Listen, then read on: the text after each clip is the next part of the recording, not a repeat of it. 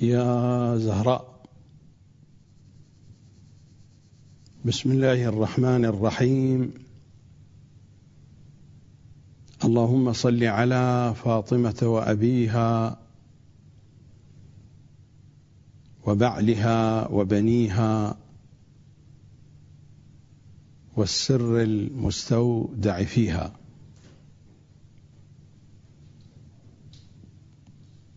الحلقة 8 من برنامجنا يا علي. سلام عليكم أشياع أمير المؤمنين، أنا كنتم أخوتي أخواتي أبنائي بناتي. لا زلت في أجواء الزيارة الغديرية، ومر الحديث في حلقة يوم أمس في جوانب منها.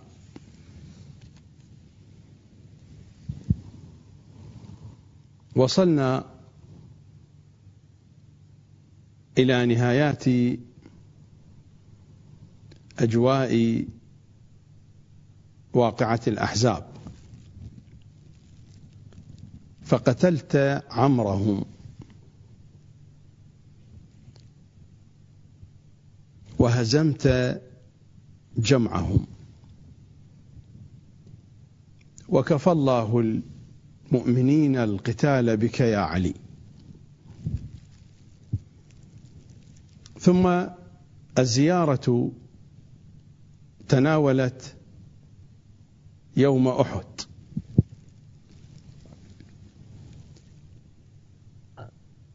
ويوم أحد إذ يصعدون ولا يلوون على أحد، والتعابير هي تعابير القرآن، والرسول يدعوهم في أخراهم، وأنت تذود بهم المشركين عن النبي ذات اليمين وذات الشمال، حتى ردهم الله تعالى عنكما، ليس في ساحة المعركة إلا هما صلى الله عليهما وآلهما، حتى ردهم الله تعالى عنكما خائفين ونصر بك الخاذلين.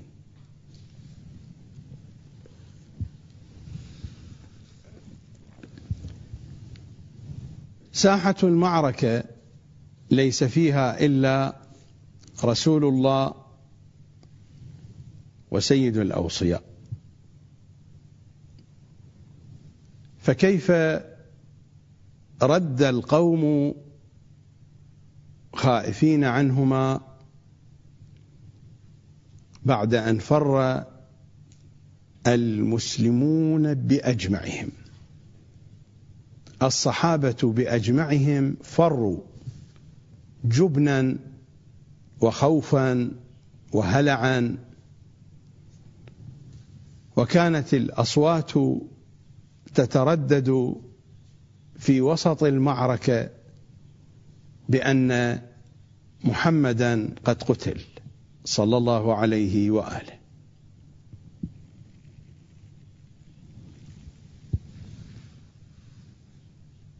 بداية المعركة كيف جرت؟ لست هنا بصدد ذكر كل الحوادث الجزئية والتفصيلية، سواء كانت كبيرة أو صغيرة، إنما أخذ لقطات من خلال هذه اللقطات يمكنكم أن تتصوروا ماذا كان يجري على الأرض.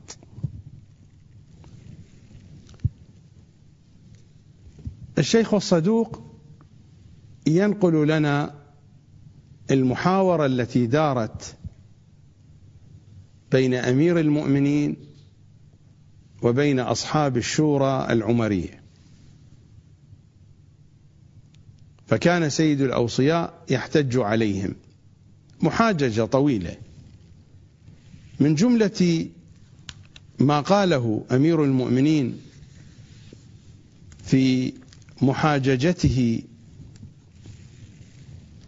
لأعضاء الشورى العمرية، قال: نشدتكم بالله، هل فيكم أحد من الجالسين في المجلس الذين انتخبهم عمر بن الخطاب في قضية الشورى بعد مقتله؟ الأمير يقول لهم: نشدتكم بالله، هل فيكم أحد قتل من بني عبد الدار 9 مبارزة كلهم يأخذ اللواء؟ وهؤلاء كانوا عينة القوم، عينة فرسان قريش التي جاءت بكل غضبها وبكل حقدها على النبي. حين جاءوا ووصلوا إلى أحد ووجدوا النبي ومن معه بانتظارهم، وإلا كان مخططهم الهجوم الكاسح على المدينة،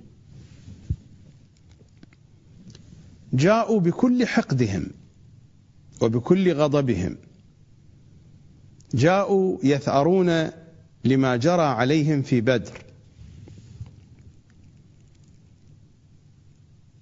الإمام هنا يسألهم، يسأل أهل الشورى: نشدتكم بالله، هل فيكم أحد قتل من بني عبد الدار 9؟ وهذا هو الذي أربك قريش حين قتل بنو عبد الدار وهم حملة الراية ومن أسرة واحدة من عائلة واحدة. نشدتكم بالله، هل فيكم أحد قتل من بني عبد الدار 9 مبارزة؟ المبارزة تختلف عن القتال العام داخل المعركة. كلهم يأخذ اللواء، ثم جاء صواب الحبشي مولاهم،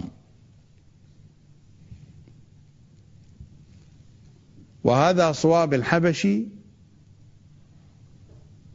كان مهولا في بنيته الجسدية وفي قوته، ثم جاء صواب الحبشي مولاهم وهو يقول، مولاهم يعني عبدهم، وهو يقول: والله لا أقتل بسادتي إلا محمدا، قد أزبد شدقاه أو شدقاه. الشدق أو الشدق هو طرفا الفم، يعني خرج الزبد من طرفي فمه، وذلك علامة الغضب الشديد. قد أزبد شدقاه واحمرت عيناه فاتقيتموه، أنتم خفتم منه فاتقيتموه وحدتم عنه، ملتم، وخرجت إليه، فلما أقبل، الإمام هكذا يصف ضخامته الجسدية، فلما أقبل كأنه قبة مبنية، كأنه بناء، كأنه قبة مبنية، فاختلفت أنا وهو ضربتين فقطعته بنصفين. قطعه من محزمه، فاختلفت أنا وهو ضربتين فقطعته بنصفين، وبقيت رجلاه وعجزه وفخذاه قائمة على الأرض. سرعة الضربة، لا زالت الحرارة في جسد صواب، الضربة السريعة قطعه الأمير نصفين، النصف الأعلى سقط على الأرض، ولكن بقيت رجلاه واقفتين منتصبتين تتحركان في أرض المعركة، وبقيت رجلاه وعجزه لأنه ضربه من المحزم، وبقيت رجلاه وعجزه وفخذاه قائمة على الأرض تنظر إليه المسلمون ويضحكون منه. كانت البداية هكذا، كان المسلمون يضحكون في ساحة المعركة من هذا المشهد ومن غيره. وأمير المؤمنين ظهرت على يديه مشاهد في أحد لم تظهر في وقائع أخرى، مثل هذا المشهد مثلا. قالوا اللهم لا، أهل الشورى قالوا اللهم لا. البداية كانت هكذا، ولكن المخطط الإبليسي لقتل النبي بدأ يشتغل شيئا فشيئا. بعد أن ضحك المسلمون على هذا المشهد والتحموا، هنا بدأ المخطط الإبليسي. القرآن أيضا يشير إلى ذلك. إذا ذهبنا إلى سورة آل عمران والآية 53 بعد 100: إذ تصعدون ولا تلوون على أحد، فرار في جميع الاتجاهات، والرسول يدعوكم في أخراكم ولكن لا تسمعون. تستمر الآيات. الآية 55 بعد 100: إن الذين تولوا منكم فروا، وهم جميعا فروا من المعركة. إن الذين تولوا منكم يوم التقى الجمعان إنما استزلهم الشيطان ببعض ما كسبوا. من هنا بدأت العملية. إن الذين تولوا منكم يوم التقى الجمعان إنما استزلهم الشيطان. أول حركة كانت في هذا المشروع الشيطاني، في المشروع الإبليسي، أول حركة كانت حينما وسوس للمجموعة التي أمرها النبي صلى الله عليه وآله أن يقفوا على جانب من الجبل، وهم مجموعة الرماة بقيادة عبد الله ابن جبير 50 رجل من المسلمين بقيادة عبد الله ابن جبير، أمرهم النبي أن يقفوا في جانب من الجبل،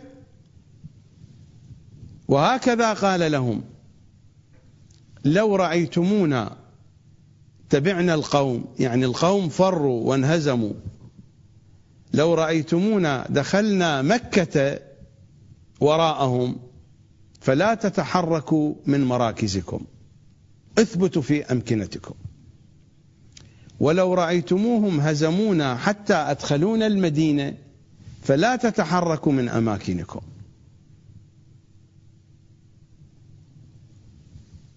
ما إن التحم المسلمون مع قريش بعد أن جندل أمير المؤمنين فرسانهم بنو عبد الدار ومولاهم صواب، وإذا بالرماة يتسللون شيئا فشيئا، لم يبق منهم إلا 12، فدار من الخلف خالد بن الوليد ومعه جمع كبير من قريش، فقتلوا عبد الله بن جبير ومن بقي من المسلمين في جانب الجبل. إذن أول خطوة هو معصية رسول الله من قبل المسلمين، من قبل الصحابة، فتركوا مواقعهم. الخطوة الثانية فرار الصحابة جميعا. الصحابة فروا جميعا من ساحة المعركة. الذي يحدث عبد الله ابن مسعود، هذا هو كتاب الإرشاد لشيخنا المفيد رحمة الله عليه. الكلام ينقله زيد ابن وهب. زيد ابن وهب يقول: قلت لابن مسعود، لعبد الله ابن مسعود: انهزم الناس عن رسول الله حتى لم يبق معه إلا علي بن أبي طالب وأبو دجانة وسهل بن حنيف. هذا يتردد حتى في كتبنا الشيعية وفي مجالسنا الشيعية، بأن الناس انهزموا ولم يبق إلا الأمير وأبو دجانة وسهل بن حنيف. فماذا قال ابن مسعود؟ قال: انهزم الناس إلا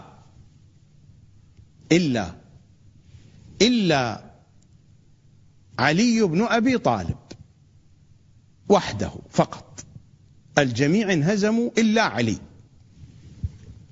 قال: انهزم الناس إلا علي بن أبي طالب وحده. وثاب بعد ذلك، ثاب يعني رجع، وثاب إلى رسول الله صلى الله عليه وآله نفر، أفراد، قلائل رجعوا، وكان أولهم عاصم بن ثابت وأبو دجانة وسهل بن حنيف، ولحقهم طلحة ابن عبيد الله. فقلت له: فأين كان أبو بكر وعمر؟ قال: كان ممن تنحى، من الذين فروا وابتعدوا. قال: قلت: فأين كان عثمان؟ قال: جاء بعد 3 من الوقعة. فر فرارا بعيدا، ما رجع إلى المدينة إلا بعد 3 أيام. قال: قلت: فأين كان عثمان؟ قال: جاء بعد 3 من الوقعة. فقال له رسول الله صلى الله عليه وآله: لقد ذهبت فيها عريضة، يعني فررت فرارا بعيدا، بالغت في الفرار، لقد ذهبت فيها عريضة. قال زيد بن وهب: قال: فقلت له لعبد الله بن مسعود: فأين كنت أنت؟ قال: كنت في من تنحى. عبارة تنحى مخففة، هم فروا من المعركة، تنحى يعني ابتعد.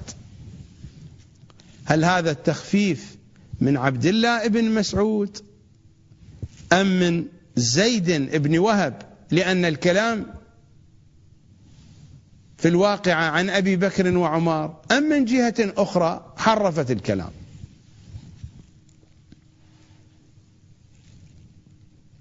وإلا القرآن صريح من أنهم فروا فرارا واضحا صريحا، والنبي يدعوهم وهم لا يلتفتون. قال: فقلت له: فأين كنت أنت يا ابن مسعود؟ قال: كنت في من تنحى. قال: فقلت له: فمن حدثك بهذا؟ يعني من حدثك بفرار الجميع وبرجوع فلان وفلان، عاصم وأبو دجانة وسهل، وكذلك من حدثك بفرار أبي بكر وعمر؟ من حدثك ببقاء علي لوحده؟ قال: فقلت له: فمن حدثك بهذا؟ قال: عاصم وسهل بن حنيف. قال: قلت له: إن ثبوت علي في ذلك المقام لعجب، الجميع فروا فقط هو ثبت. فقال: إن تعجبت من ذلك لقد تعجبت منه الملائكة. أما علمت أن جبرائيل قال في ذلك اليوم وهو يعرج إلى السماء: لا سيف إلا ذو الفقار، ولا فتى إلا علي. هذه الكلمة الأصلية لا فتى إلا علي، لكن حتى هذه الكلمات يحاول أن يقدم فيها الشيء الذي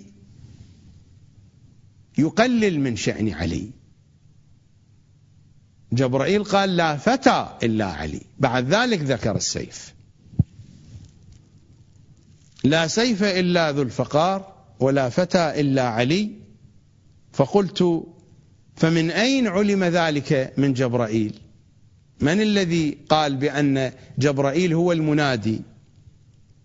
فقال ابن مسعود: سمع الناس صائحا يصيح في السماء بذلك، فسألوا النبي صلى الله عليه وآله عنه، فقال: ذاك جبرائيل. إذن الرماة تركوا مواضعهم، الصحابة فروا جميعا من ساحة المعركة، لم يبق إلا أميرنا صلوات الله وسلامه عليه. حمزة قتلوه، قتل غدرا، قتله وحشي بعد أن قامت هند بإثارة وحشي جنسيا، ووعدته أن ينال منها ما يريد، ووعدته أيضا أن تعطيه كل مصوغاتها الذهبية، على أن يقتل محمدا، عليا، الحمزة. فوجد الغدر بالحمزة أسهل. هو يصف لنا ما الذي جرى؟ الذي ينقل الكلام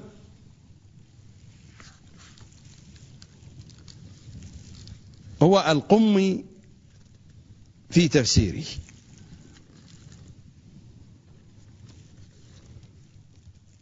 فماذا يقول وحشي؟ وحشي هو العبد الذي اتفقت معه هند.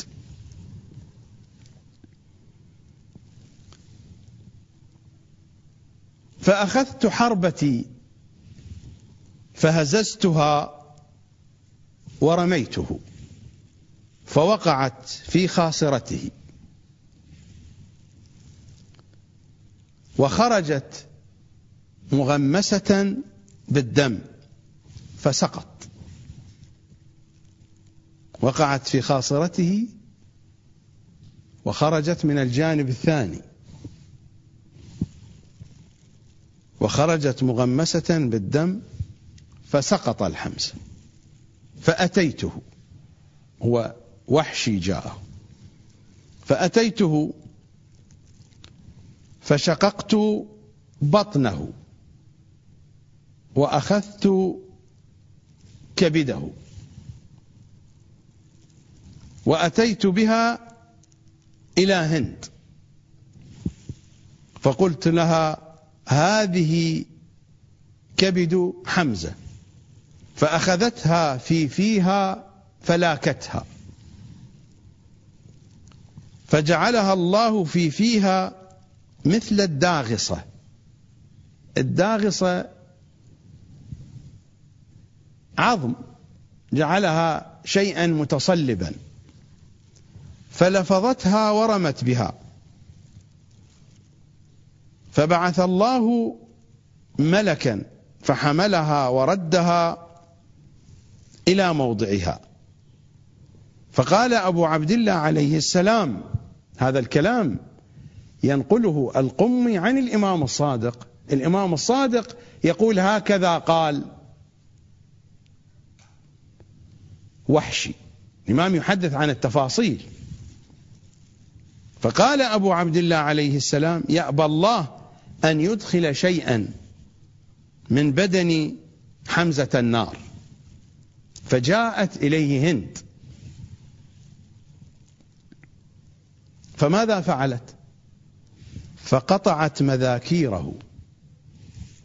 ماذا تتوقع من هند؟ الهاجس الأول ماذا يدور في ذهن هند؟ فجاءت إليه هند. وبالمناسبة الشهداء الذين قتلوا في أحد فعلوا معهم نفس هذه القضية، لكن البداية كانت هند مع الحمزة. بقي الشهداء أحد أيضا مثلوا بهم شر تمثيل، وأيضا قطعوا مذاكرهم وقطعوا آنافهم وآذانهم.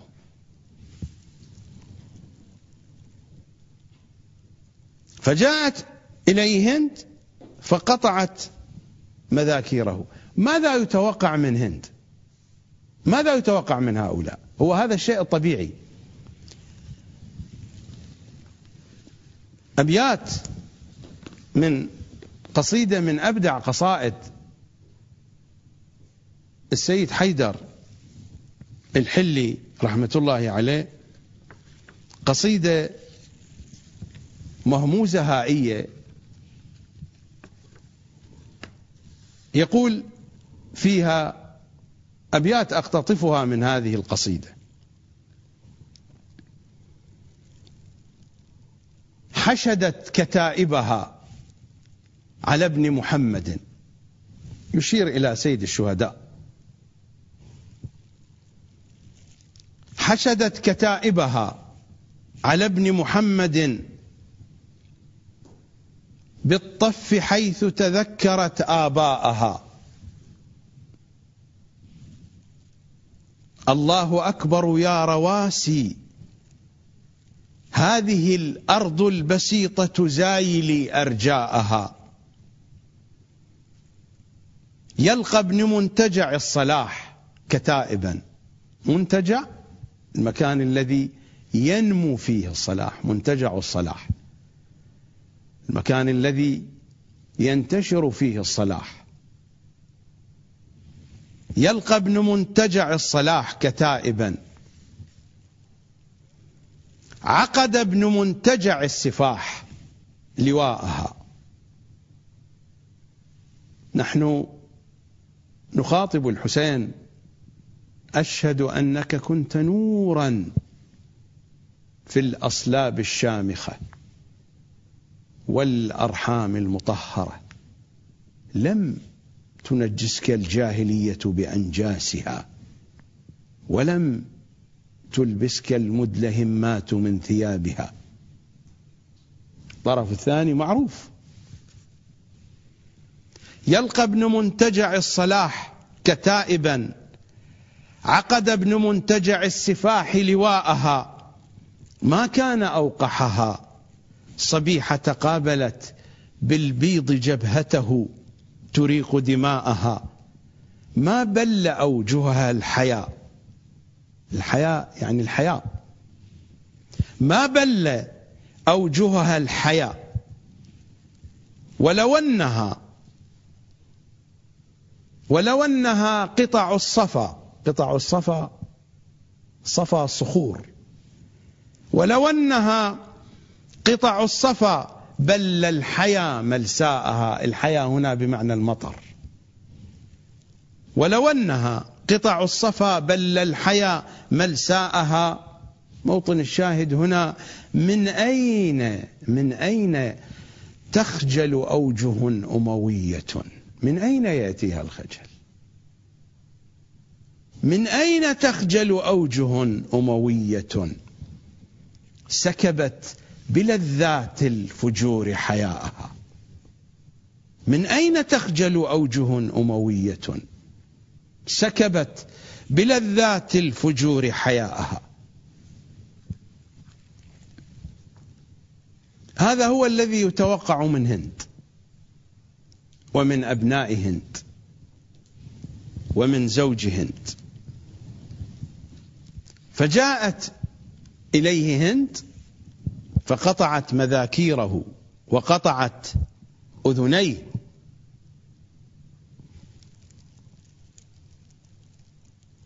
وجعلتهما خرصين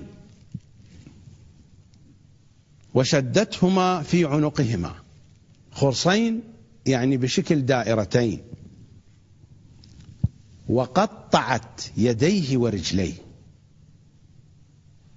دائما تذكر قضية الكبد، القضية أكبر من الكبد.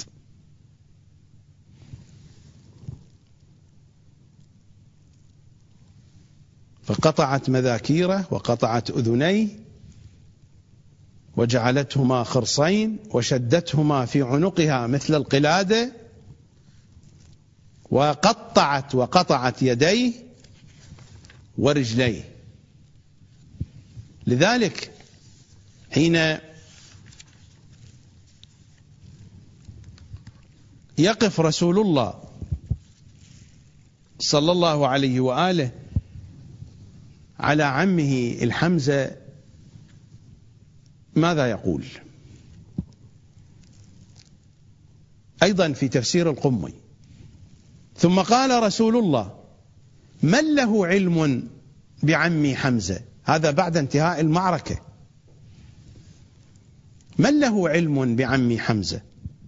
فقال الحارث بن سمية: أنا أعرف موضعه، يعني أعرف الموضع الذي قتل فيه.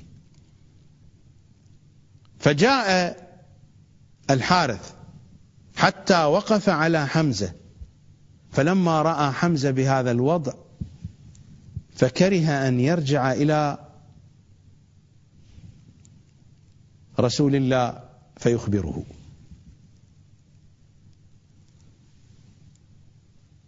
فكره أن يرجع إلى رسول الله فيخبره. فقال رسول الله لأمير المؤمنين: يا علي، اطلب عمك، ابحث عن جثته، عن جسده. فجاء علي فوقف على حمزة فكره أن يرجع إليه لما رأى ما رأى، فجاء رسول الله حتى وقف عليه، فلما رأى ما فعل به بكى، ثم قال: والله ما وقفت موقفا قط أغيظ علي من هذا المكان،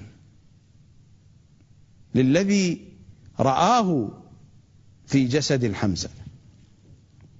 والله ما وقفت موقفا قط أغيظ علي من هذا المكان، لأن الذي جرى على الحمزة هو ما مرت الرواية به قبل قليل وأكثر من ذلك.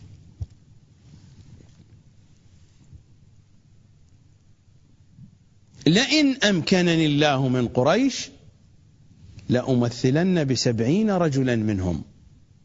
ونزلت الآية: وإن عاقبتم فعاقبوا بمثل ما عوقبتم به ولئن صبرتم لهو خير للصابرين. فقال رسول الله: بل أصبر. الإمام يقول هذه الآية وإن عاقبتم فعاقبوا بمثل ما عوقبتم به، هذه الآية الآن في ترتيب المصحف موجودة في سورة النحل. الإمام يقول كان يجب أن تكون في هذه السورة، يعني في سورة آل عمران التي فيها الآيات التي تتحدث عن واقعة أحد، ولكنها وضعت هناك في سورة النحل، وضعت هناك كي تخفف المضامين.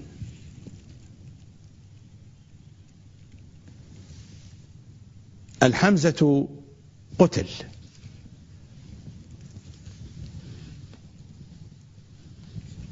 الرماة تركوا مراكزهم، والصحابة فروا من ساحة المعركة، والحمزة قتل بهذه الطريقة الغادرة، ثم مثلوا به شر تمثيل بجسده الشريف. وبعد ذلك أيضا مثلوا بأجساد الشهداء، ولكن الحمزة له خصوصيته.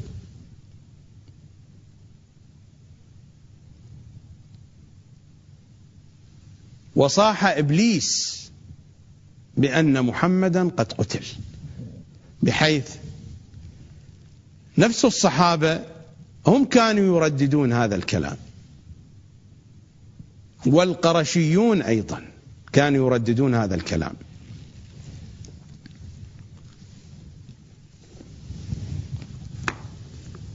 الرواية ماذا تقول؟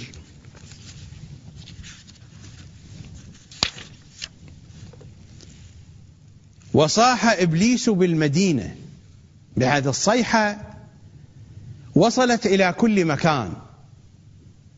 الصيحة في المدينة، المعركة ليست في المدينة، ولكن لإكمال المخطط. حتى الصحابة لو فكر بعضهم أن يعود إلى ساحة المعركة فهو لن يعود. وقريش ستطمع في قتله حتى يدخل الانكسار في قلب أهل المدينة، في قلب المسلمين الفارين أكثر فأكثر، ويكون هناك إقدام وإقبال على الحرب بمعنوية عالية من قبل قريش.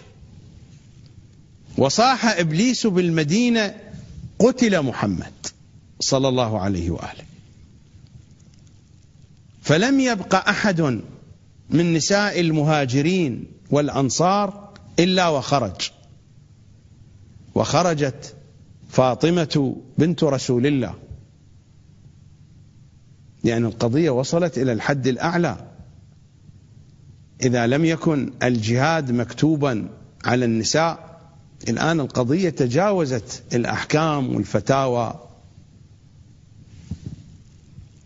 وصاح إبليس بالمدينة قتل محمد، فلم يبق أحد من نساء المهاجرين والأنصار إلا وخرجت فاطمة بنت رسول الله تعدو على قدميها حتى وافت رسول الله وقعدت بين يديه، وكان إذا بكى رسول الله بكت، وإذا انتحب انتحبت. المشهد مشهد مهول. فلم يبق في ساحة المعركة إلا محمد وعلي. المشكلة الآن التي هي في مواجهة قريش من هو؟ علي. المشكلة دائما. ومشكلتنا الآن علي، مشكلتنا علي مع أعدائه وحتى مع أوليائه. المشكلة علي. مشكلة قريش علي، لن يصلوا إلى محمد حتى يجندلوا عليا. الجيش بكله قرر أن يقتل عليا.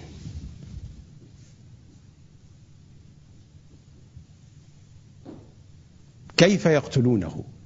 علي يدور، حركته سريعة، لا يستطيع أحد أن يقترب منه. القرار ما هو؟ يشكل دوائر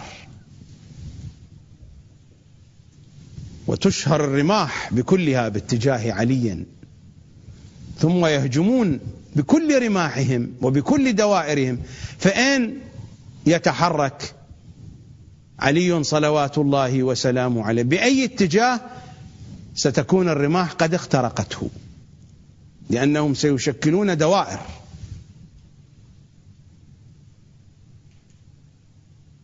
من الذي يروي هذه الحكاية؟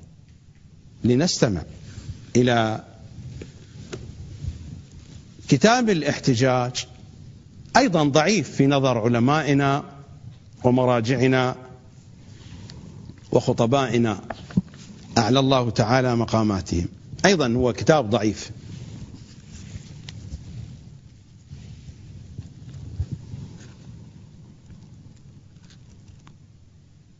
نقاش بين أبي بكر وعمر.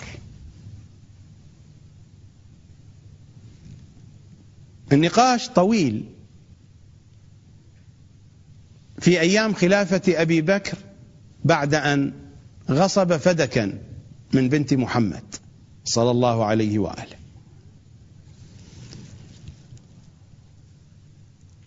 أبو بكر يذكر عمر بالذي جرى في أحد، وقطعا هذه لقطة يصورها لنا أبو بكر.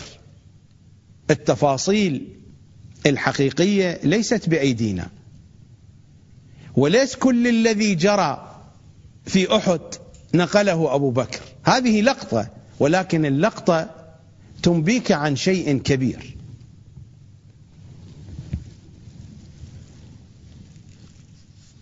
فماذا يقول أبو بكر لعمر؟ أنسيت له يوم أحد؟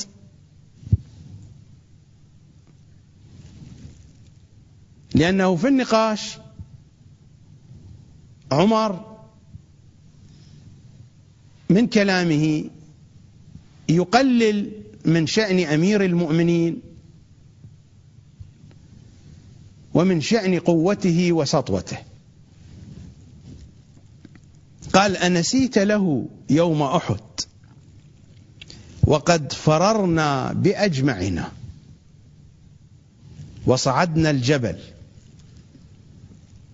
وقد أحاطت به ملوك القوم، يعني كبارهم، يعني زعماءهم، قادتهم. أنسيت له يوم أحد وقد فررنا بأجمعنا وصعدنا الجبل وقد أحاطوا به دوائر، وقد أحاطت به ملوك القوم وصناديدهم موقنين بقتله. نذهب إلى فاصل علي مولى.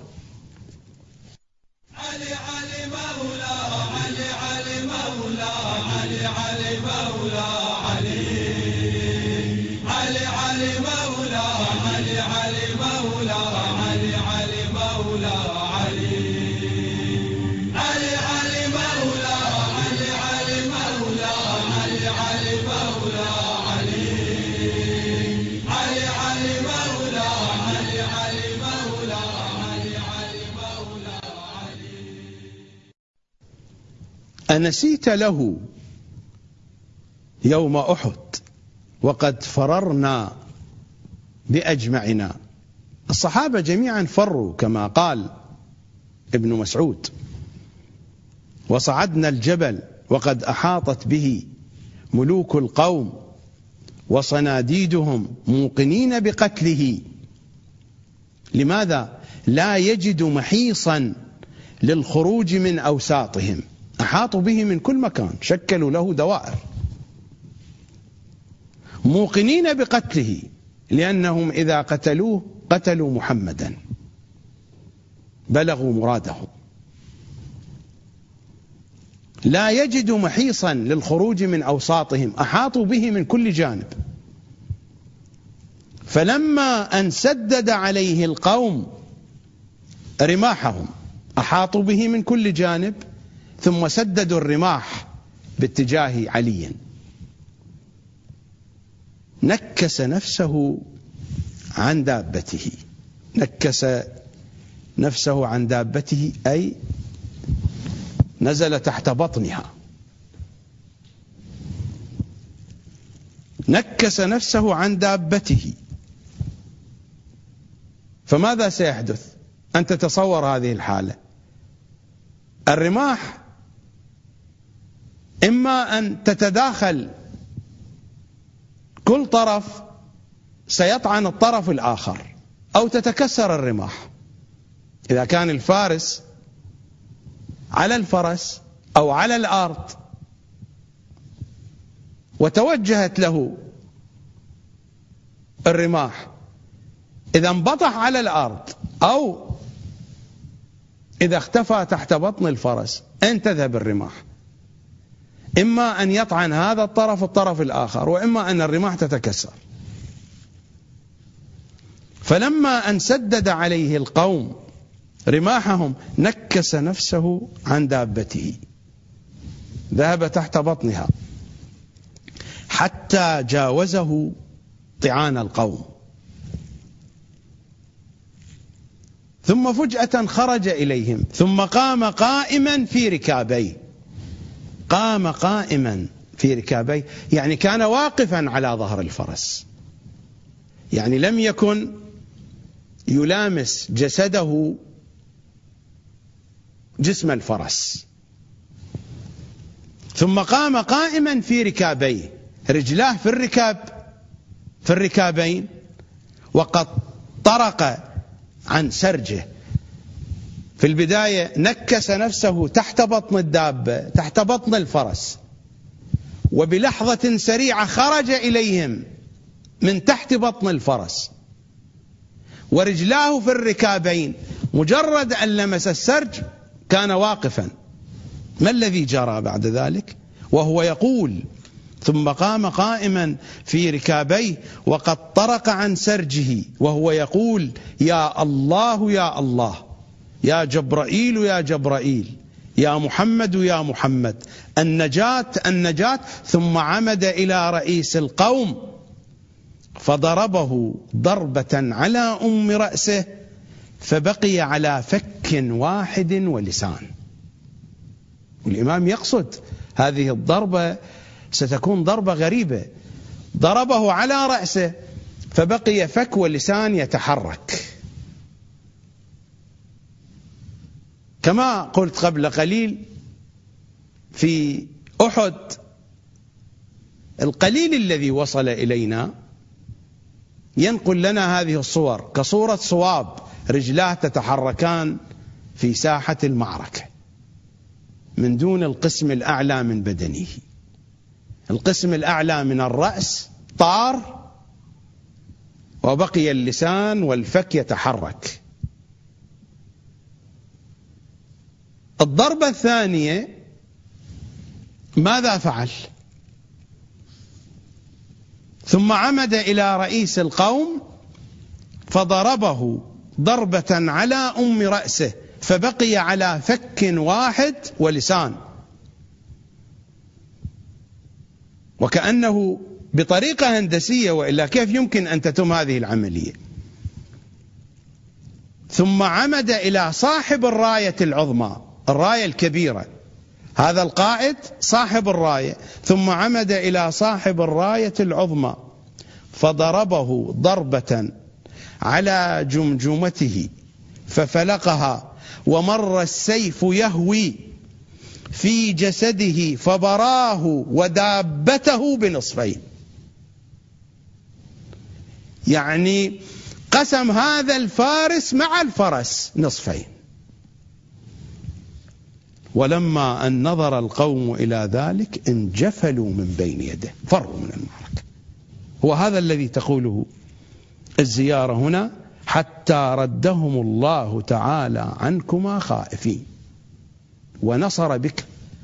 ونصر بك الخاذلين. هؤلاء الذين فروا بدأوا يرجعون شيئا فشيئا.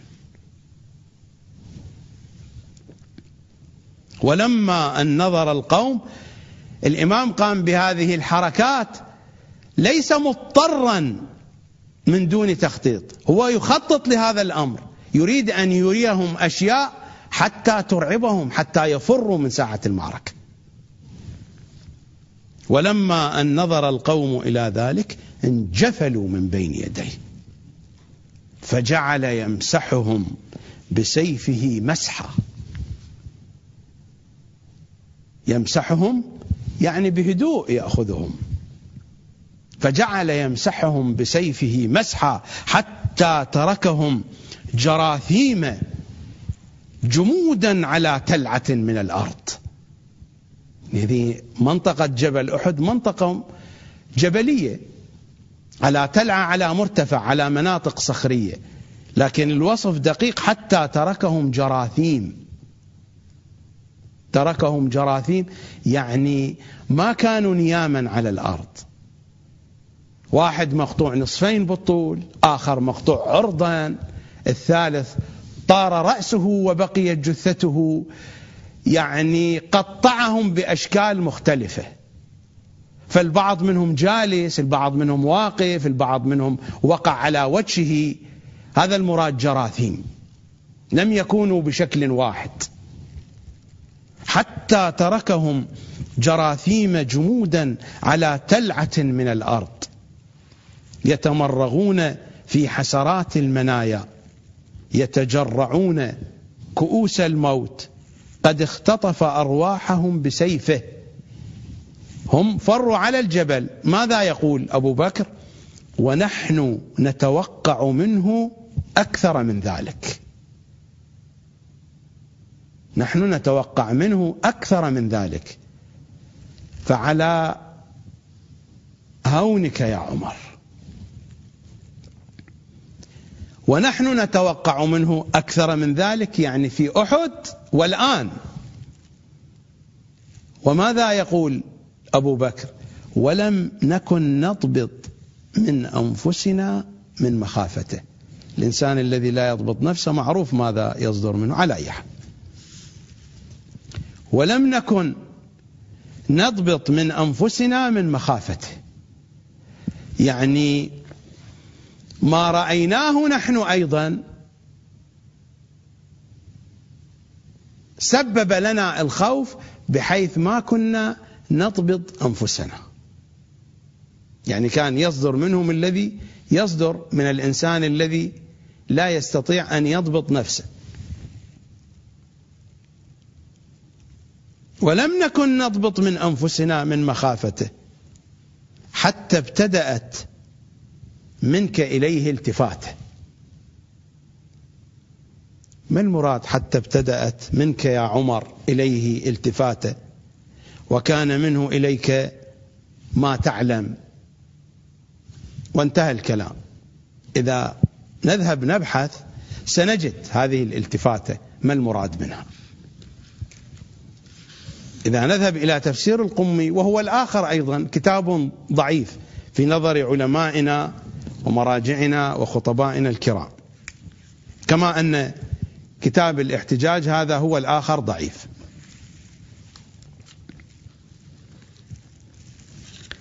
لنرى ما هي هذه الالتفاتة التي أشار إليها أبو بكر في كلامه مع عمر. عن أبي واثلة شقيق قال: كنت أماشي فلانا. أنا قلت بأن تفسير القمي ومجاميع الأحاديث التفسيرية عبث بها، وعبث بها حتى في عصرنا الحاضر. هذا عبث في الوقت الحاضر. كنت أماشي فلانا. إذا أردنا أن نذهب إلى البحار المجلد 20، والشيخ المجلسي توفي 1111،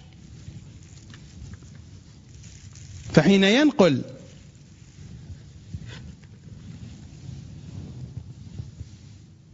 هذه الحادثة عن تفسير القمي: كنت أماشي عمر بن الخطاب، يعني في المصدر الأصلي النسخ الأصلية كان مكتوب الاسم. هذا صاحب البحار متوفى 1111، وكان ينقل عن نسخة موجودة في زمانه. كنت أماشي عمر بن الخطاب، بينما النسخة الآن المطبوعة من تفسير القمي: كنت أماشي فلانا. وأنا ذكرت بأن هناك تحريفا في كتبنا، وهذا التحريف بحسب معتقدي نتيجة تجربة ومتابعة بأيدي شيعية، ليس بأيدي المخالفين. قال: كنت أماشي فلانا. من هو الذي يقول؟ أبو واثلة شقيق ابن سلمة. طبعا المكتوب هنا أبو واثلة شقيق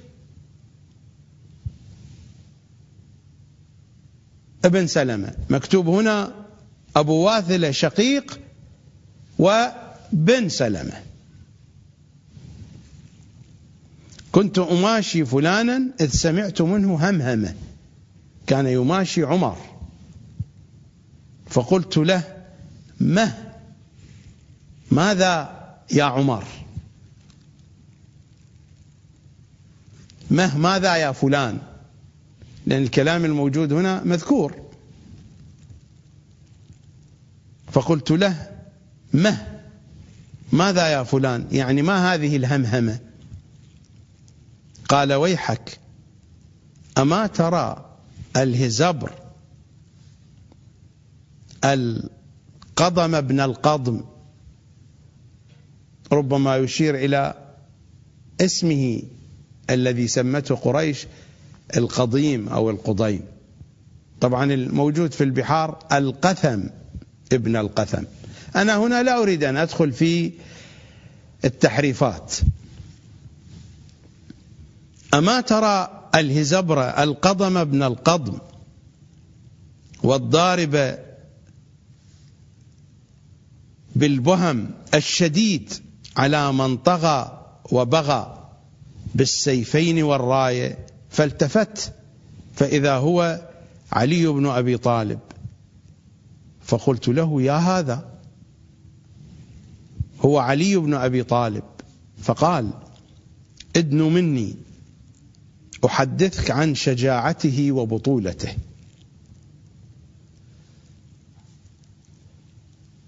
بايعنا النبي يوم أحد على أن لا نفر، يعني قبل بداية المعركة بايعوا النبي على عدم الفرار. بايعنا النبي يوم أحد على أن لا نفر، ومن فر منا فهو ضال، ومن قتل منا فهو شهيد، والنبي زعيمه. النبي زعيمه يعني النبي كفيل بذلك، هو المتكفل. إذ حمل علينا 100 صنديد، تحت كل صنديد 100 رجل أو يزيدون. الأرقام قد تكون فيها مبالغات،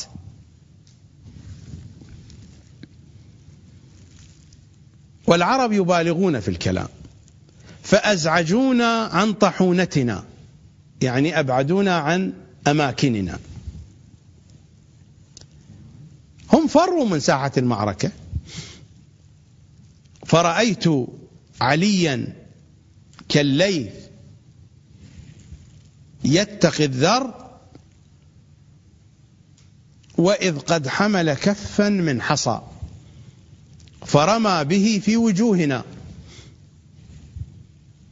ثم قال: شاهت الوجوه وقطت وبطت ولطت، إلى أين تفرون؟ عمر يتحدث عن الفرار الآن. إلى أين تفرون؟ إلى النار؟ فلم نرجع. ثم كر علينا الثانية وبيده صفيحة، صفيحة يعني سيف، يقطر منها الموت. قال: بايعتم ثم نكثتم، فوالله لأنتم أولى بالقتل ممن قتل. هذه الالتفاتة التي أشار إليها أبو بكر. فنظرت إلى عينيه كأنهما سليطان يتوقدان نارا. سليطان يعني موضعان يوضع فيهما الزيت، الزيت الذي كان يستعمل للإضاءة ولتسجير النار. فنظرت إلى عينيه كأنهما سليطان يتوقدان نارا، أو كالقدحين المملوئين دما، فما ظننت إلا ويأتي علينا كلنا. فبادرت أنا إليه من بين أصحابي، فقلت: يا أبا الحسن، الله الله، فإن العرب تكر وتفر، وإن الكرة تنفي الفرة. فكأنه استحيا فولى بوجهه عني، فما زلت أسكن روعة فؤادي، فوالله ما خرج ذلك الرعب من قلبي حتى الساعة. إلى هذا يشير أبو بكر في كلامه مع عمر، أنه حتى بدرت قال بأننا لم نكن نضبط أنفسنا، كنا من الخوف منه، لأن الإمام قال لهم: أنتم أولى بالقتل لأنكم بايعتم ونكثتم. على أي حال، هذه الأحداث لها تفاصيل أخرى. أنا هنا لست بصدد تتبع كل صغيرة وكل كبيرة، ولكن هذه الصور هي التي تشرح المضمون الذي قاله إمامنا الهادي. وهذه صور مجتزأة، التفاصيل الكاملة ليست بأيدينا. هذه الصور المجتزأة يمكننا من خلالها أن نتصور صورة إجمالية للمعنى الذي جاء في الزيارة الغديرية: ويوم أحد إذ يصعدون ولا يلوون. فرار، فروا، والرسول يدعوهم في أخراهم، وأنت تذود بهم المشركين عن النبي ذات اليمين وذات الشمال، حركة دائرية، حتى ردهم الله تعالى عنكما خائفين ونصر بك الخاذلين. ففرت قريش وأرادوا أن يعودوا بعد أن فروا، ولكنهم استمروا في فرارهم. في تفسير القمي يحدثنا عن هذه التفاصيل: ونزل جبرائيل على رسول الله فقال: ارجع يا محمد. متى؟ لأن النبي بعد أن انتهت المعركة ورجع إلى المدينة وصلت أخبار أن قريشا يمكن أن تعود، فخرج النبي صلى الله عليه وآله من المدينة مع الذين كانت فيهم جراحات فقط، الذين جرحوا يعني الذين حضروا المعركة، هكذا اشترط عليهم أن لا يخرج أحد ليست في جسمه جراحة. ونزل جبرائيل على رسول الله فقال: ارجع يا محمد فإن الله قد أرهب قريشا. قريش مرهوبة خائفة من الذي رأت، فإن الله قد أرهب قريشا ومروا لا يلوون على شيء، إنهم ذهبوا مرهوبين. ورجع رسول الله صلى الله عليه وآله إلى المدينة، حتى حين وصل الخبر بأن قريشا يمكن أن تعود. من الذي ذهب لاستخبار الوضع؟ النبي صلى الله عليه وآله قال لأصحابه: من منكم يرجع إلى ساحة المعركة؟ من منكم يرجع يستكشف؟ فما تبرع أحد. المتبرع هو معروف علي، فرجع علي واستكشف الأمر ورجع بالخبر إلى رسول الله، والدم يقطر من جميع بدنه ومن جميع جسده صلوات الله وسلامه عليه. تفاصيل أخرى مذكورة في الروايات لا مجال لذكر كل صغيرة وكبيرة، لكنني أعتقد أن هذه المضامين التي أشرت إليها أعطتنا صورة عن علي وعدلين ميتين كما يقول عبد الرضا النجفي: معك يا أمير المؤمنين. عدلين ميتين يمك يا عدلين ميتين، عدلين ميتين، عدلين ميتين، آخرة ودنيا يا ابو الحسنين يمك يا عدلين في عدل انت حمامة يا ابو الحسنين يمك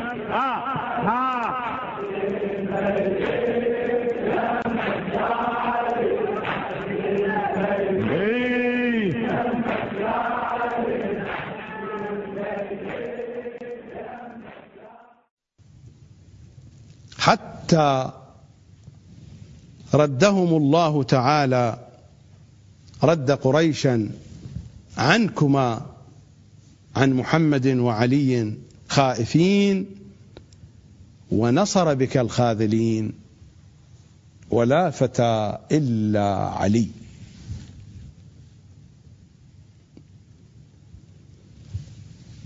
ويوم حنين على ما نطق به التنزيل: إذ أعجبتكم كثرتكم فلم تغن عنكم شيئا وضاقت عليكم الأرض بما رحبت ثم وليتم مدبرين.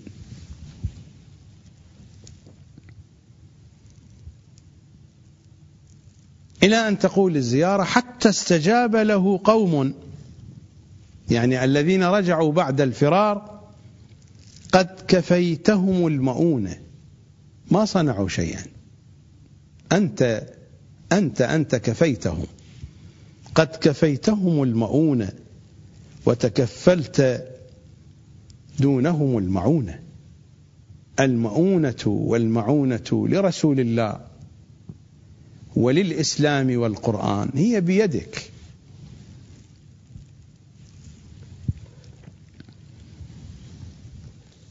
ألا تلاحظون أن الصحابة فرار بعد فرار؟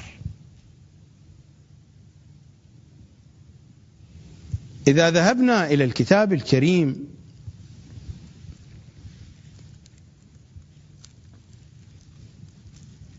في سورة الأنفال، في سورة الأنفال لم يحدث هناك فرار. لماذا؟ لأن المسلمين فعلا ما دخلوا في معركة. لو دققنا في التفاصيل، علي وأنفار قلائل والملائكة، الصحابة ما كانوا يملكون أسلحة، ما كان عندهم عتاد، فما حدثت عملية فرار. لكن الحكم كان واضحا صريحا: يا أيها الذين آمنوا في سورة الأنفال إذا لقيتم الذين كفروا زحفا فلا تولوهم الأدبار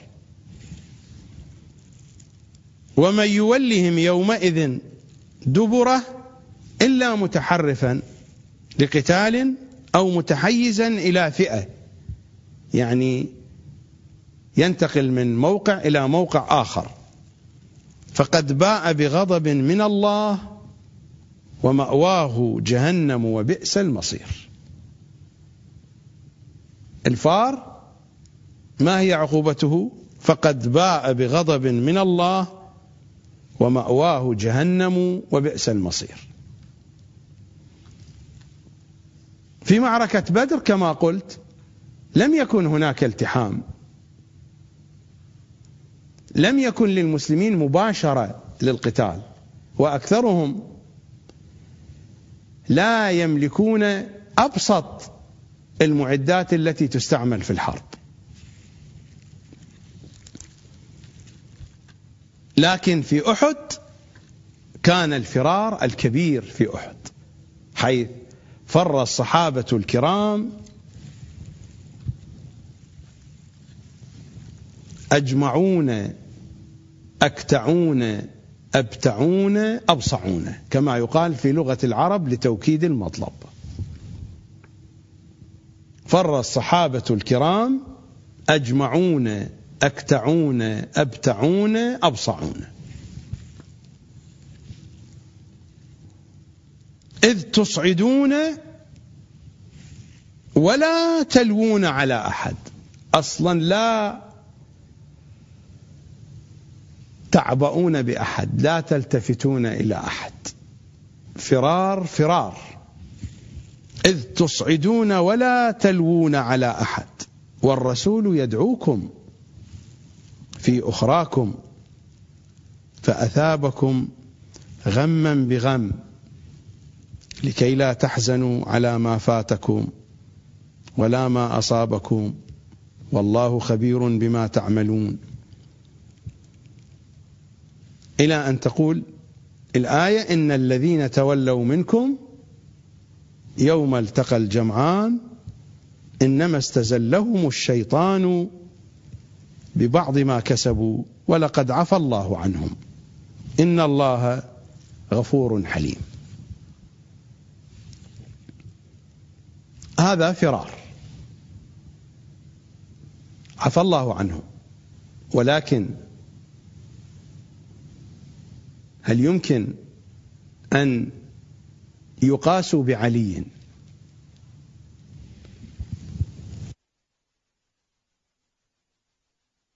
الهادي في الزيارة، فلعن الله من ساواك بمن ناواك. هل يمكن أن يقاس بعلي؟ عفى الله عنه. القضية وقفت عند هذا الحد؟ أبدا. إذا ذهبنا إلى سورة التوبة،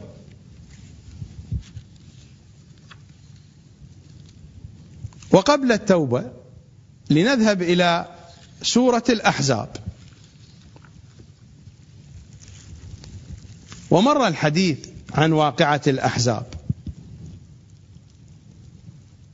وإذ زاغت الأبصار وبلغت القلوب الحناجر وتظنون بالله الظنون هنالك ابتلي المؤمنون وزلزلوا زلزالا شديدا.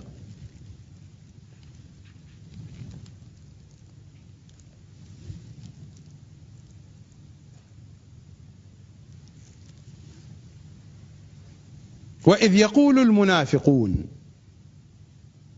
وهم من الصحابة في وسط الصحابة، وإذ يقول المنافقون والذين في قلوبهم مرض ما وعدنا الله ورسوله إلا غرورا. هؤلاء من الصحابة، رسول الله قد واعدهم، لا كما يقولون بأنهم مجموعة خارج مجموعة الصحابة. هؤلاء من الصحابة المنافقون، وهم يقولون بأن رسول الله قد واعدنا. رسول الله يواعد أناسا من خارج جيشه، من خارج أصحابه. وإذ يقول المنافقون والذين في قلوبهم مرض، مجموعة المنافقين ومجموعة مرضى القلوب. وإذ يقول المنافقون والذين في قلوبهم مرض ما وعدنا الله ورسوله إلا غرورا، يعني خدعونا. وإذ قالت طائفة منهم يا أهل يثرب لا مقام لكم فارجعوا ويستأذن فريق منهم النبي يقولون إن بيوتنا عورة. قد يسأل سائل فيقول إلى أين يرجعون؟ يرجعون إلى بيوتهم، باعتبار أن الخندق الذي حفر على أطراف المدينة ليس ملاصقا للبيوت، فهم يريدون أن يرجعوا من عند الخندق إلى بيوتهم. وإذ قالت طائفة منهم يا أهل يثرب لا مقام لكم فارجعوا، لا مقام لكم عند الخندق. ويستأذن فريق منهم النبي يقولون إن بيوتنا عورة وما هي بعورة إن يريدون إلا فرارا. إن بيوتنا عورة، يقولون إن بيوتنا منكشفة ونخاف أن العدو يهاجم بيوتنا. هم يكذبون، يريدون الفرار. القرآن يقولون إن بيوتنا عورة وما هي بعورة إن يريدون إلا فرارا. ولقد كانوا عاهدوا الله من قبل لا يولون الأدبار. عاهدوا الله متى؟ في أحد وفروا وتاب الله عليهم. الآن أيضا يريدون الفرار. ولقد كانوا عاهدوا الله من قبل لا يولون الأدبار وكان عهد الله مسؤولا. هذا فرار في واقعة الأحزاب واضح. بعضهم طبقه عمليا وبعضهم كان يخطط له،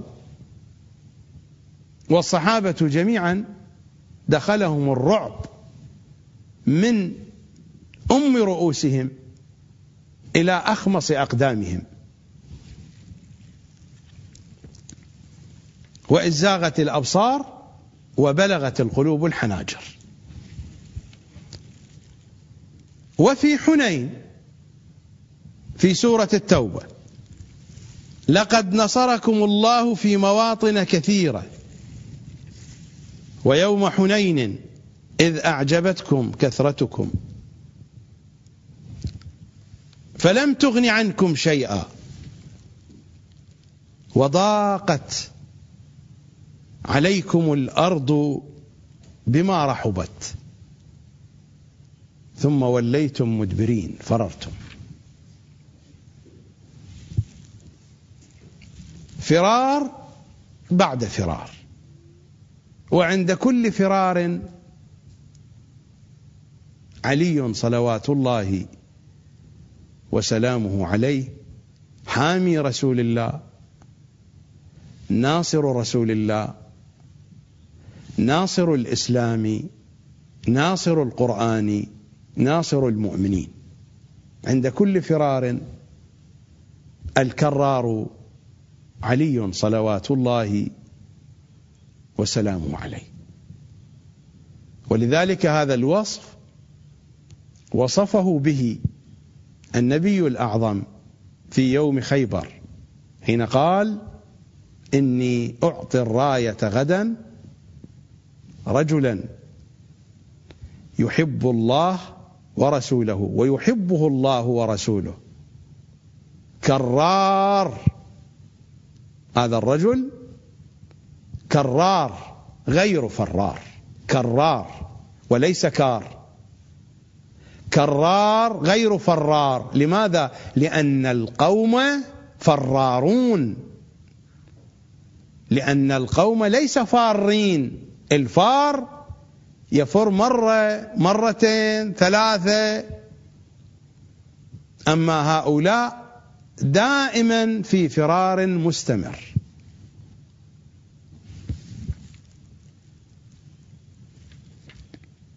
لذا وصف عليا بهذا الوصف بأنه كرار غير فرار. سيأتي الحديث عن خيبر في يوم غد إن شاء الله تعالى، لأن الوقت المتبقي لا يكفي للحديث عن واقعة خيبر. نذهب إلى فاصل نستمع إلى حمزة الزغير رحمة الله عليه، مفروض على الناس حبك يا علي. مفروض على الناس حبك يا علي، مفروض على الناس حبك يا علي، علك رب العرش غصبا على مفروض على الناس حبك يا علي، مفروض على الناس حبك يا علي، علك رب العرش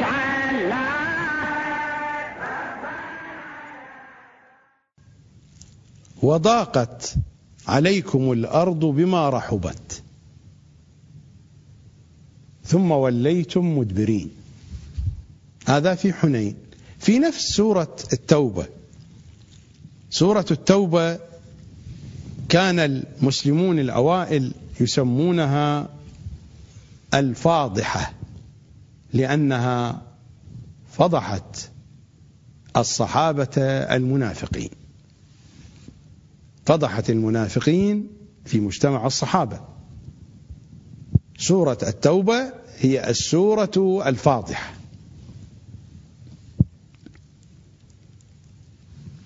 في الآية 57 تتحدث الآية عن طبيعة الفرار في ذلك المجتمع. ويحلفون بالله إنهم لمنكم، هؤلاء المنافقون، وما هم منكم ولكنهم قوم يفرقون. يفرقون يعني يخافون. الفرق هو الخوف الشديد. ويحلفون بالله إنهم لمنكم وما هم منكم ولكنهم قوم يفرقون. لو يجدون ملجأ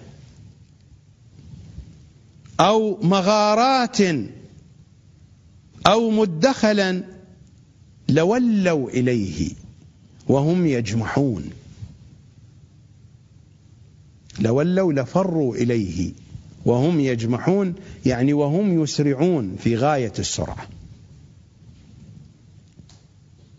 ويحلفون بالله إنهم لمنكم وما هم منكم ولكنهم قوم يفرقون. الآية 56 والتي بعدها 57: لو يجدون ملجأ أو مغارات أو مدخلا لولوا إليه وهم يجمحون. يعني هذه الحالة ثابتة في نفوسهم، يريدون الفرار إلى أي مكان حينما تشتد الشدائد. هذه صفة واضحة جلية. لذلك الزيارة الغديرية أكدت على هذه الصور، إلى أن يصل الكلام إلى يوم خيبر.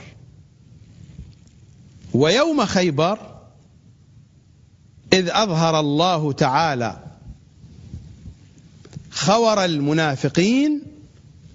الخور يعني الضعف، يعني الجبن، يعني المهانة، يعني المذلة، يعني الحقارة، هذا هو الخور. ويوم خيبر إذ أظهر الله خور المنافقين وقطع دابر الكافرين. والحمد لله رب العالمين. ولقد كانوا عاهدوا الله من قبل لا يولون الأدبار وكان عهد الله مسؤولا.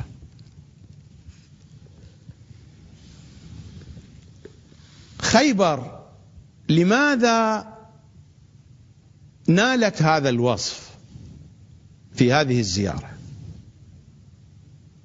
إمامنا الهادي ذكر بدرا فقط في العنوان، ثم تحدث عن الأحزاب مشيرا إلى حالة الرعب التي دخلت في قلوب الصحابة، وكيف أن الله كفى المؤمنين القتال بعلي حين قال فقتلت عمرهم وهزمت جمعهم. يعني ذلك الجمع الذي كان يتألف من 10,000 الذي هزمه علي صلوات الله وسلامه عليه. مثل ما قال الإمام فقتلت عمرهم، الذي قتل عمرو هو علي، لم يشاركه أحد في ذلك. الإمام قال وهزمت جمعهم، يعني أن ذلك الجمع الذي هزمه علي. فقتلت عمرهم وهزمت جمعهم، واو عاطفة. نفس المضمون في الجملة قتلت عمرهم هو في الجملة الثانية بنفس القوة بنفس المعنى هزمت جمعهم. ثم تحدث عن أحد وكيف أن قريشا رجعت خائفة عن محمد وعلي حتى ردهم الله تعالى عنكما خائفين. ثم كان الحديث عن حنين، وحتى الذين ردوا من الصحابة ماذا قالت الزيارة؟ قد كفيتهم المؤونة، ما قاموا بأي شيء، قد كفيتهم المؤونة وتكفلت دونهم المعونة.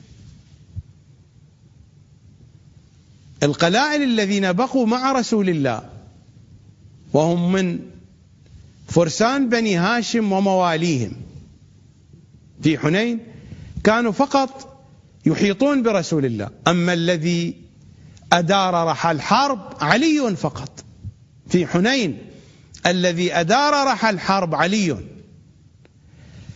الأفراد القلائل الذين كانوا من بني هاشم ومن بينهم العباس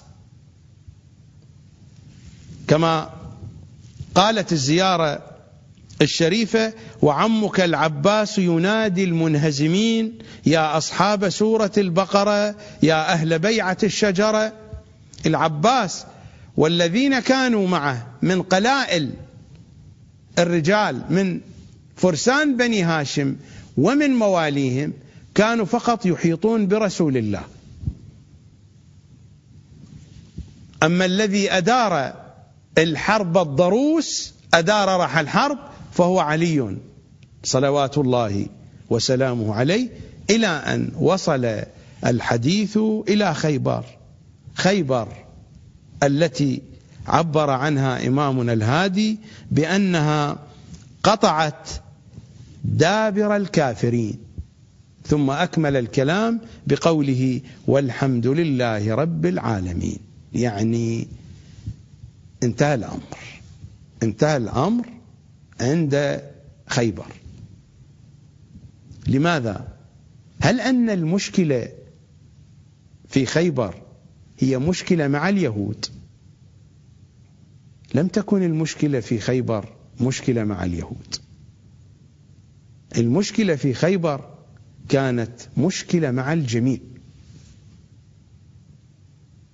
سنأتي على ذكر هذه التفاصيل في الحلقة القادمة، في حلقة يوم غد، لكن بشكل مجمل أقول: في خيبر أولا اجتمع اليهود كلهم،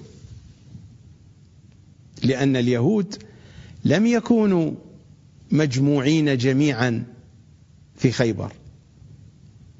اليهود كانوا يقطنون في مناطق متباعدة. خيبر موطن من مواطن اليهود، لكن خيبر هذا المكان الذي حدثت عنده المعركة، هذا الحصن يسمى بحصن القاموس، هذا كان أكبر حصن وأكبر قلعة، أكبر مكان لليهود. يمكن أن تقول بأنه بمثابة العاصمة العسكرية لليهود. وهنا تجمع اليهود من المناطق المختلفة، زائدا قريش كانت موجودة وهذا الأمر لا يذكر، زائدا قبائل العرب الأخرى كانت موجودة أيضا. خيبر لم تكن معركة مع مدينة، مع قرية اسمها خيبر. المعركة في خيبر كانت مع اليهود جميعا، مع قريش بكل قوتها، ومع القبائل العربية الأخرى المتحالفة مع اليهود ومع قريش. يعني المعركة كانت هي المعركة الفاصلة. تفاصيل هذا الموضوع سنأتي عليه في الحلقة القادمة. كل هذه المطالب التي تحدثت عنها والتي بقيت منها بقية من عبارات سأقتطفها وأقتطعها من الزيارة الغديرية الشريفة. كل هذه المضامين ما هو الهدف من ذكرها؟ هل الهدف هو الحكاية لأجل الإمتاع والاستمتاع؟ هناك من يستمتع بالحكايات. هل الهدف من ذكر هذه التفاصيل هو الاستمتاع بالحكاية؟ هل الهدف هو بحث تاريخي؟ لا، أنا هنا أحكي الحكايات ولست بصدد أن أتعرض للمطالب التاريخية. التعرض للمطالب التاريخية يكون بشكل آخر، ولست بصدد أن أشرح الزيارة الغديرية بكل تفاصيلها. الهدف من ذكر هذه التفاصيل ومن بيان هذه المطالب أولا أن الحقائق إذا أردنا أن نصل إليها فإننا لن نصل إليها إلا من خلال حديث أهل البيت، لا أن نرجع إلى كتاب الطبري أو كتاب ابن الأثير أو الواقدي أو الطبقات الكبرى أو الحقائق موجودة في كلام المعصومين صلوات الله وسلامه عليهم أجمعين. الحقائق موجودة في الأحاديث التفسيرية التي يضعفها علماؤنا. أنا لا أقصد الجميع، لكن أكثر علمائنا يضعفون أكثر الأحاديث التفسيرية، ومفسرون لا يعتمدون عليها، ولو اعتمدوا عليها اعتمدوا عليها بشكل جانبي. الأحاديث التفسيرية كنز من كنوز المعارف أهملها علماء الشيعة. زيارات أهل البيت هي كنز الكنوز أيضا أهملها علماء الشيعة. أدعية أهل البيت هي الأخرى كنوز وكنوز أهملها علماء الشيعة.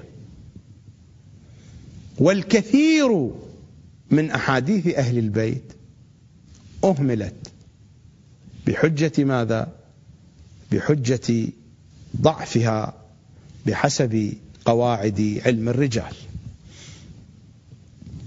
أنا هنا لا أريد أن أقف طويلا عند هذا الموضوع، ولكنني قلت بأن هدفي من التعرض لهذه المطالب أولا لتتضح هذه الحقيقة، بأننا إذا أردنا أن نعرف الأمور على حقيقتها ليس لنا من مصدر إلا حديثهم، تفسيرهم، زياراتهم، كلماتهم. هذا أولا. وثانيا، وهو أمر في غاية الأهمية، أردت أن أقول لمن يتابعني: أنا ما فصلت في هذه المطالب، ولو فصلت لأسمعتكم أشياء أكثر عجبا من هذا الذي ذكر وأنتم ما سمعتم به، ولا أعتقد أنكم ستسمعون به، لأن هذا النحو من المطالب وهذه الثقافة الحديثية سوقها يعاني من الكساد. بضاعة آل محمد بضاعة كاسدة، ومن يبيع هذه البضاعة من أمثالي هو أيضا كاسد في سوق التشيع.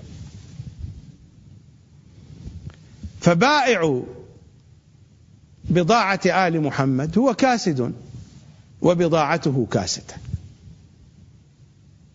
لأن شيعة آل محمد كما يقولون بأنهم شيعة آل محمد قد شحنت رؤوسهم بحديث المخالفين. منابرنا الشيعية منذ الخمسينات وإلى يومك هذا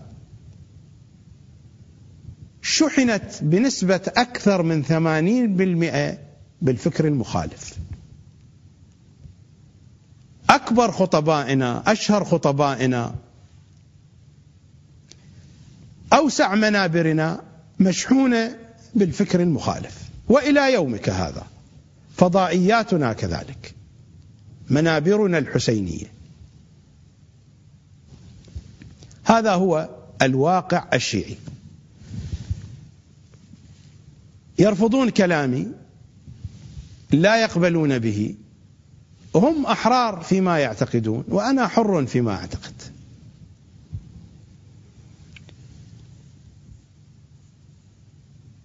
سيء أنا، السيئون كثيرون في الأرض. ضال أنا، الضالون كثيرون في الأرض.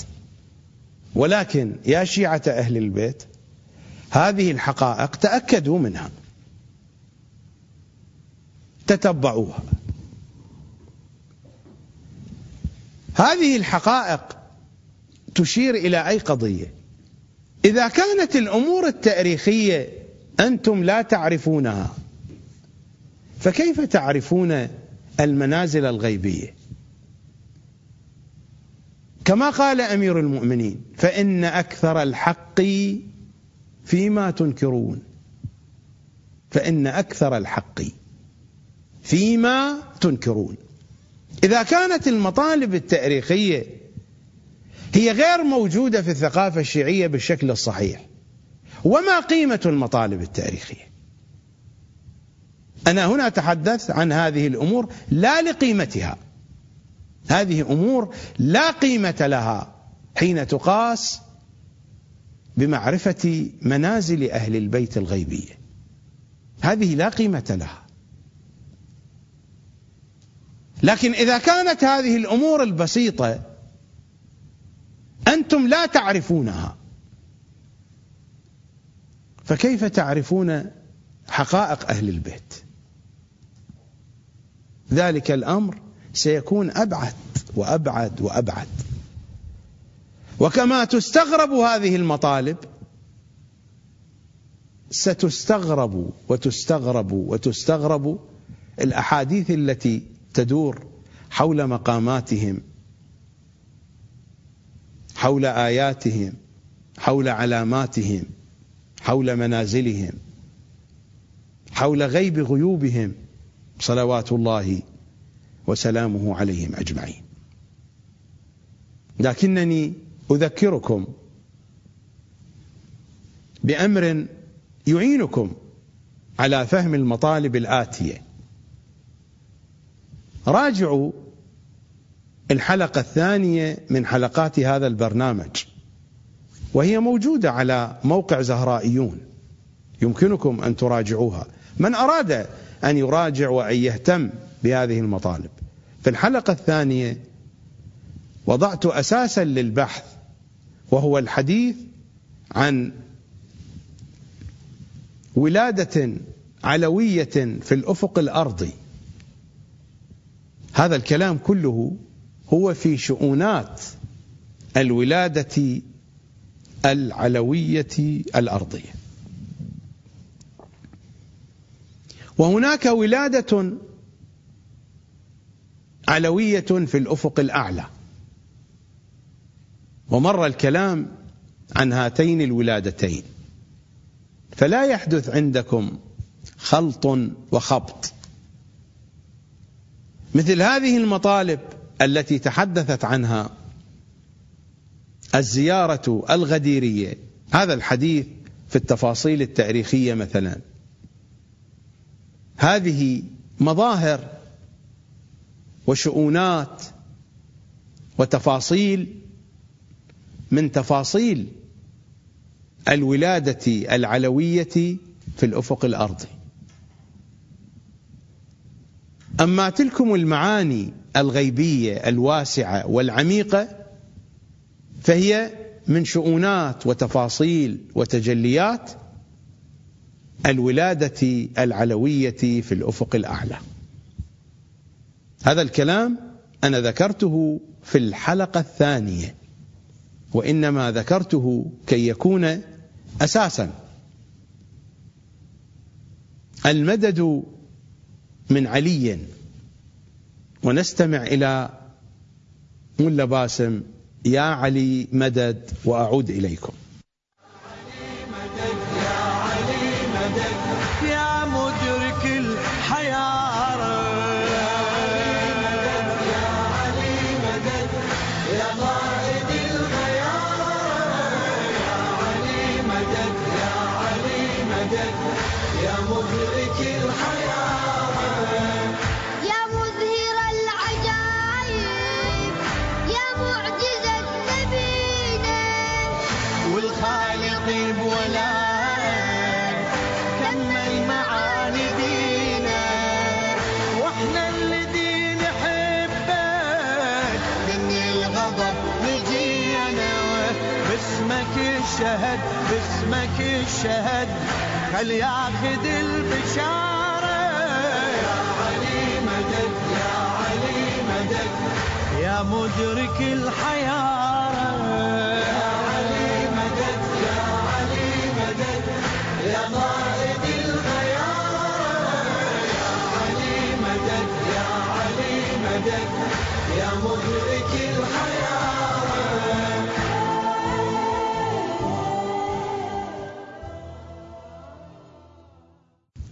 المدد من علي، ومن علي المدد. نحن في برنامجنا هذا نسعى، نحاول أن نقترب شيئا، بل ربما نقترب ما هو أقل من شيء. لا أقول نقترب شيئا، وإنما نقترب ما هو دون الشيء من فلك المعرفة العلوية. ولكنني أقول المعرفة لا تنال بالذكاء فقط، ولا تنال بطلب العلم فقط، ولا تنال بطول البحث وطول الوقت فقط، ولا تنال بحفظ المعلومات وضبطها، ولا تنال بكل التفاصيل الأخرى التي تتطرق إلى ذهن الإنسان فتكون سببا في تحصيل علم، في علو رتبة، في الوصول إلى معرفة. كل هذا قد يكون عاملا مساعدا. المعرفة تتوقف على أولا النية الصادقة، العزم الثابت، النية الصادقة في تحصيل المعرفة الواضحة، النية الصادقة، النية المخلصة. هذا أولا. وثانيا التوفيق صحيح ليس بأيدينا، ولكننا نستطيع أن نستجلبه بحسن الظن بإمام زماننا، حسن الظن بإمام زماننا، والعكوف عند بابه، والانقطاع إليه، والتوجه إلى جهته صلوات الله وسلامه عليه، يعجل ويسهل على الإنسان أن ينال التوفيق. التوفيق منه وليس منا، وليس بأيدينا. لكن حسن الظن وطول الانقطاع وقوة التوجه وشدة الإخلاص، وأن نمد أيدينا بخضوع وخشوع إلى إمام زماننا، يعجل لنا أن ننال التوفيق. بالنية الصادقة وبالتوفيق المهدوي يستطيع الإنسان أن يخطو الخطوات الثابتة في السعي إلى معرفة علي.